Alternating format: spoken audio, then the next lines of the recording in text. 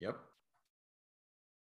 All right. Welcome back, everybody. My name is Rob Booker, and welcome to the Forex podcast. I'm here with Sean Campbell. Hey, Sean. How's it going, Rob? It's great. So this is episode 3 in this 3-part series about holding one currency and selling another at the same time for a longer-term inventory style trade. Sean literally wrote the book on this strategy. It's, in my opinion, one of the greatest trading books ever written, and you can find it on Amazon. Called Inventory Trading, and it's absolutely marvelous. The last 2 episodes, we've described kind of what inventory trading is to you and how you initially break down an inventory trading idea. And you've said that what you'll do is you'll look at an interest rate differential and you'll buy a currency that pays a high interest rate and sell a currency that has a really low interest rate, and you make the difference in interest rates. Yep. And hopefully also over time, that trade will appreciate. So it's kind of like buying a dividend stock. And I think we have to be careful about comparing them one to the other. Strangely enough, I actually, although the regulators wouldn't agree with this, strangely enough, I actually think buying a currency is probably a safer bet than buying a stock. I think on the whole, currencies don't tend to go to zero. Netflix could go to zero. Tesla could go to zero. I mean, they're not likely to, but they're not a country. Tesla can't tax you and then prop up its stock price. Exactly. Anyway, with that said, there's no central bank at Tesla yet. There's not yet. Yeah, exactly. There's no nation of Tesla yet. So when you look at one currency versus another, and we've talked about interest rate differentials, and we both agree that's the most important thing that you can look at, that over time, a bank that pays a higher interest rate is going to get a significant amount of deposits, and a bank that pays almost no interest rate is going to get a smaller percentage of deposits. Banks that are ultra safe and never likely to go bust can afford to pay less interest, just like the US government, just like Japan. And nations that are a little bit riskier in order to attract capital have to pay a higher interest rate. And so the economics of this are developing countries tend to pay higher interest rates for holding their currencies than developed countries. Developed countries have stable banking systems and taxes and all kinds of other stuff, so the country's currencies can remain stable. But then you have things like Brazil or Turkey or other countries, they pay very high interest rates because those currencies need investors. They need people to dump money into the bonds so that those countries can run their budget deficits and grow their economies and whatever else. Yep. What other, like anything else, the investors want to be paid more for higher risk, right? I mean, exactly. There's another way to do this inventory trading kind of scenario, and I want to talk about that right now. You could theoretically, you could look at the strongest countries versus the weakest countries. You could look at developed countries and you can compare them to less developed countries. And the question that I would ask, if you're going to start with the exchange, you're going to start with the interest rate differential. I would move on next to where's the highest growth coming from in the world? Which countries are growing at the fastest rate? Is it the United States or is it Vietnam? Well, it would be Vietnam, right? It would be, where's the growth happening? And you'll tend to see that some of this starts to match up, that you'll see economies and countries that are really developing and spending a lot of money to build infrastructure. They're trying to raise money in their bonds. And so they're trying to attract capital. And they kind of like kick the can down the road, and they pay really high interest rates and they just kick the can down the road. And I don't want to hold Brazilian bonds for 20 years. But so this brings into question. So if we analyze, let's say we do this, we say, all right, here are the growing economies. Here they have the highest, highest growth rate, and then they have significantly higher interest rates. And so we think we want to buy those currencies on dips, and we want to buy them against currencies that have really low interest rates and are very, very strong developed countries. Probably the Japanese yen is our preferred vehicle for that.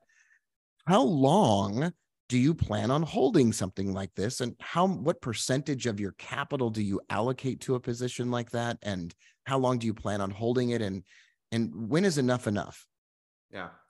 So in terms of length, so that's dictated by, I don't have a set amount of time that we're going to hold this. It's not like we say, okay, once we open a trade, we're going to be in it for 6 months. We just, we allow the technical analysis to kind of give us the guide map to what's going on with it. We obviously do all the research beforehand and say, hey, like you said, the interest rate differentials, growing economies, all of that stuff. And then we just let the price action dictate. And you can have a very structured, I think the part that was hardest about understanding how to do this was not taking on too much risk immediately and allowing that risk to, you can grow it over time in very smart ways that allow you to take on bigger positions over time. Because look, time's your best friend, right? Like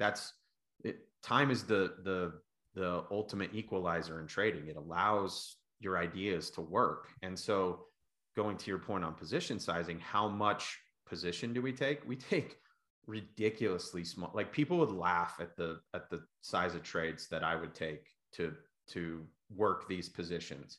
But over time, those tiny positions turn into literally thousands of pips, right? Which turns into, fantastic returns. Because I think, just personally, you and I have been around the trading world for a very long time. I think there are times where people get way too focused on short-term gains and what can I do today? Like it's this, Pressfield's my favorite author, right? Besides, Stephen Pressfield, the author of The Art of War. He's sort of the originator of the idea of resistance, that when you are doing something important, there will be an unseen force acting against you to try to prevent you from succeeding at that. Right. And you have to blow through that. Yeah. And so, I mean, and he talks about this. I know it's the oldest thing in the book, right? But the marshmallow experiment, where it's like, do you get, they put a marshmallow in front of you and said, if you don't eat it now, you'll get 2 in an hour or whatever. And 90% of people just ate the first marshmallow. Right. And I feel like that's one of the things that we run into with this is we want to take big trade sizes and we want them to pay immediately. And, correct me if I'm wrong, but there's not another business model in the world besides blackjack that does that. I mean, you have to make an investment and let it grow over time and cultivate it. And, you can make it work. You just have to be patient with it and find a way to manage the risk and then let time do what time's going to do. So one thing that a trader could do, for example, is once they've done the analysis that they want to hold something, and they want to hold it based on the interest rate differential, and that they bought it on a dip, that they waited for their favorite, the New Zealand dollar, Japanese yen, to drop a bit, and then they're going to hold it. One really easy way to start planning your exits is to just look for the most recent previous high on a longer term chart. So if I move over here and share my screen again, I was just actually researching some of the swap rates and whatnot. You could draw a level across the New Zealand dollar, Japanese yen in the neighborhood of 87. That is a level that this currency pair has hit multiple times. If you look at a weekly chart of the New Zealand dollar, Japanese yen, it's hit that repeatedly. And that could be a level that you want to use to get out. So there are levels, there are ways to analyze this. Now, however, if you're doing well on the trade and it's paying you interest to hold it, you might actually decide that you want to hold that you want to keep that longer. And then you want to start using some advanced strategies that we can discuss over the course of our podcast episodes to kind of help you out with that. When we come back, I want to, Sean, talk about a story of a trader who did a strategy like this, pre-inventory trading. And actually, it made a lot of sense, and it matches up really nicely with your strategy. And in fact, he ended up winning a ton of trading competitions around the world. And so I'm going to share with you and everybody else those stories, and we can talk a little bit about that when we come back. Thanks for listening to the show. You can subscribe on Spotify, and you can go to bookerforex.com. And we're going to have a library of a ton of free, cool stuff for you to get when you get over there. And Sean will be back. And